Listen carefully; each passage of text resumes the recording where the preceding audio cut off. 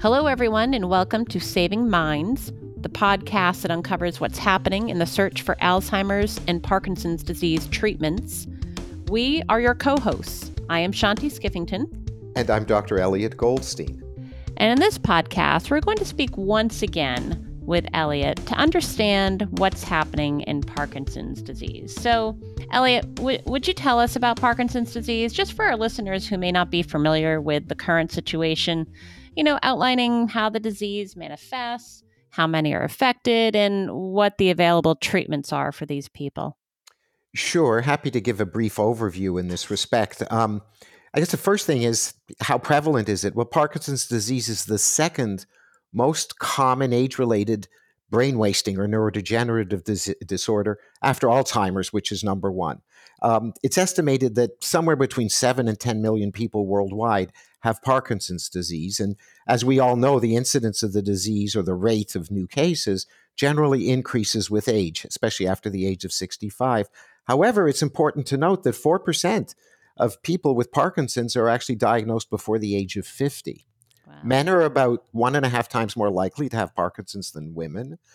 The common symptoms of the disease are called the Parkinson's triad. There's three major symptoms, but many others that occur as well. Those three key symptoms are a tremor, often at rest, so called a resting tremor, muscle rigidity, and slowness of movement. It's the muscle rigidity and slowness of movement that really interfere with the activities of daily living. And important to note that these symptoms, despite adequate symptomatic treatment initially, but these symptoms will progress over time, and new, even more debilitating signs and symptoms always arise later in the disease. Although there are therapies to manage the symptoms that are available, especially products like levodopa, we'll probably talk a bit more about that. It's important to note that, like all the other neurodegenerative diseases like Alzheimer's and ALS, there is no treatment available today that attacks the root cause of Parkinson's disease. So we talked about this in our last podcast, which was focused on Alzheimer's disease. And we talked about how there was really no treatment for Alzheimer's. And it sounds like there's a similar situation for Parkinson's. For this particular disease, what have been the biggest challenges to getting treatment to patients? Yeah, this is really important again. But I guess first off, like other neurodegenerative diseases, such as Alzheimer's and ALS, there's no cure for the underlying root cause of Parkinson's disease. No treatment available today to stop the death of brain cells in the particular part of the brain that leads to Parkinson's disease.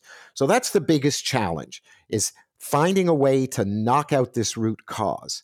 Like other neurodegenerative diseases, there's a steady, slow decline and loss of function. However, unlike Alzheimer's and ALS, there are symptomatic treatments like levodopa or L-DOPA that provide helpful symptom control for several years. So this really is different in Parkinson's disease compared to the others.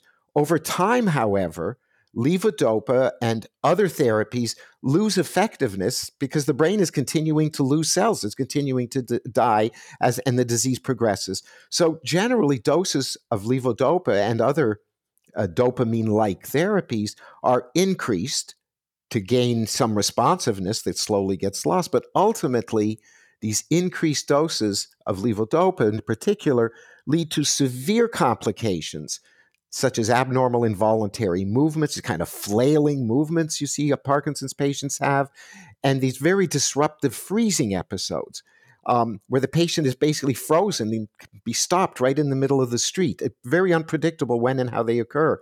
But these abnormal involuntary movements and freezing episodes are often far more debilitating than the disease itself. So accordingly, researchers are really focused on developing treatments to neutralize the root cause of Parkinson's, so to stop the progressive dying of neurons and stabilize the patient. Yeah, it's really clear how something that modifies the path of the disease is really needed. I'm a child of the 80s, and when I think of Parkinson's, I immediately remember when Michael J. Fox was diagnosed, and he was so young. Um, that name just immediately comes to mind. He really seems to have succeeded in controlling his disease pretty well. How does he do that? Yes, that's right. But before answering that, it's just important to consider that each patient is an individual, and especially in these debilitating chronic diseases, it's essential to tailor the treatment program, and I insist on program, to the individual. In the case of Michael J. Fox, I think we can all assume that he most likely receives state of the art, the best care therapy available. But that includes not only drug therapy, but counseling and support, which involves staying active, physical therapy, intellectual stimulation, engagement, and medical therapy. So let's take a look at what we might call the average Parkinson's disease patient. Modern guidelines and current practice all indicate that moderate doses of levodopa should be prescribed to control symptoms. Um, this is because dopamine levels in that part of the brain that is responsible for Parkinson's disease are greatly reduced owing to the progressive death of the neurons. Um, L-dopa or levodopa can replace, to some extent, the loss of dopamine in the brain and offers reasonably good symptom control for a few years. However, the initial, often spectacular response to levodopa, it's called the honeymoon effect, where after a few weeks or even a week or so of levodopa treatment, the patient's symptoms appear very well controlled, almost have disappeared. However, as neurons continue to die and the disease progresses, increasing doses of levodopa are needed to maintain even some level of control. And within about 3 to 5 years on average, sometimes less, 3 to 5 years of diagnosis and start of levodopa, many, in fact, most patients will display serious debilitating side effects related to the increasing doses of levodopa. And these include abnormal involuntary movements. These are sort of wild, flaying movements of the limbs and the upper body in particular. And they're accompanied by freezing episodes where the patient may suddenly appear frozen in mid step without any warning. And as well, there are serious psychiatric and digestive disturbances that also ensue. And these side effects, unfortunately, are often irreversible. And in essence, they're far more debilitating than the initial symptoms of Parkinson's disease. So, what is urgently needed are treatments that neutralize the underlying root cause of Parkinson's disease. And as we know, this root cause is the so called toxic oligomer. So let's talk a bit more about this root cause, the toxic oligomer.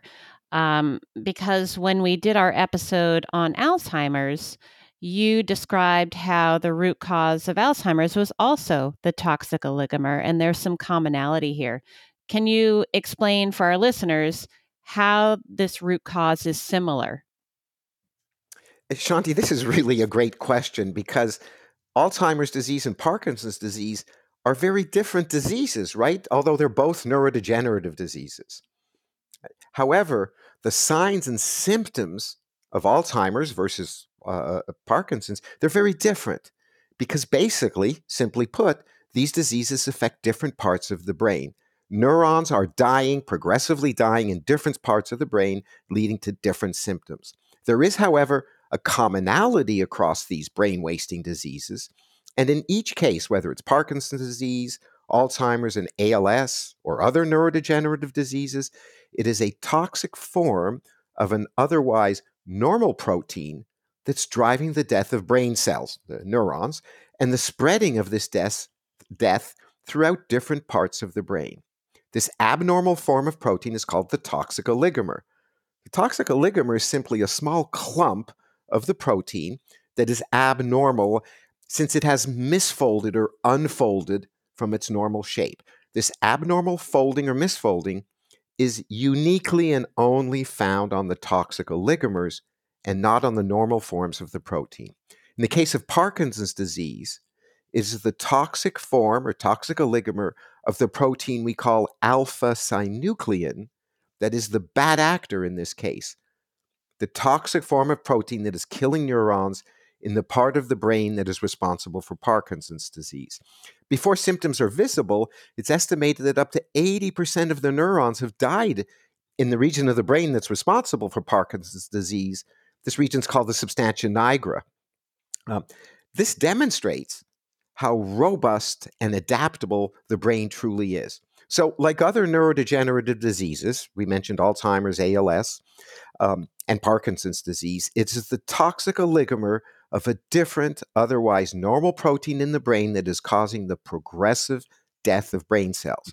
And in the case of Parkinson's disease, it's just the toxic oligomer of the protein alpha-synuclein that is the real bad actor. I see. So I asked you when we spoke about Alzheimer's, and I'll ask you again, how far away are we from some kind of effective treatment that can stop or at least slow down this disease? Is anything coming close? Well, short answer is yes, and there is encouragement on the horizon. I mean, importantly, the scientific field, drug developers, regulatory authorities, and academic researchers, we're all much closer to effective treatment today than ever before. Why is that?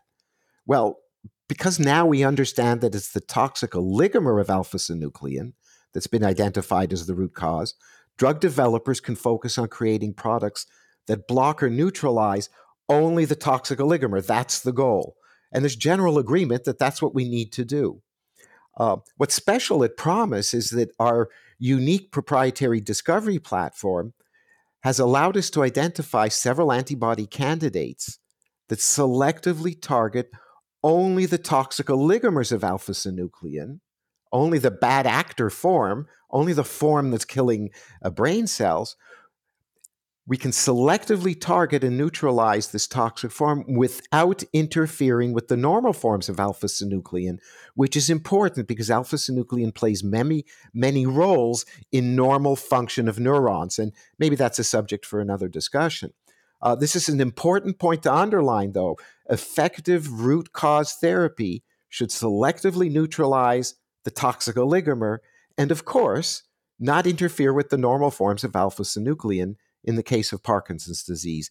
And this is what PROMIS's technology platform allows to do. And we are aware of no other platform that can achieve such selective and targeted neutralization of only the toxic oligomers.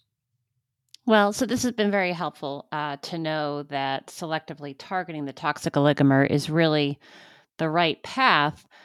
What else do researchers need, though, to get treatments to patients faster? Yeah. Well, what we really need are better, faster, smarter clinical trials, because ultimately that's how you get the product to the patient, right? Is clinical trials that demonstrate the usefulness, the effectiveness, and the safety profile of the product. So there's great interest in basically the three key sectors: academia, the pharma biotech drug development industry, and also within the regulatory authorities like FDA to create, develop, and bring to market innovative therapies to slow or stop the progression of neurodegenerative diseases. So, Elliot, one of the big three conferences for Alzheimer's disease and Parkinson's disease is coming up at the end of March.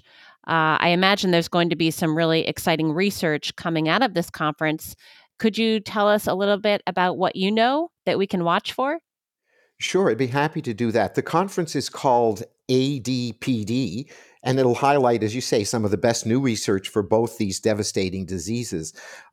In particular, our Chief Science Officer, Dr. Neil Cashman, a well-recognized specialist in the field of neurodegenerative diseases, he'll be chairing a session and presenting data that show several PROMIS antibodies are better at selectively targeting the toxic forms and only the toxic forms of alpha-synuclein compared to other drug candidates in development for Parkinson's disease.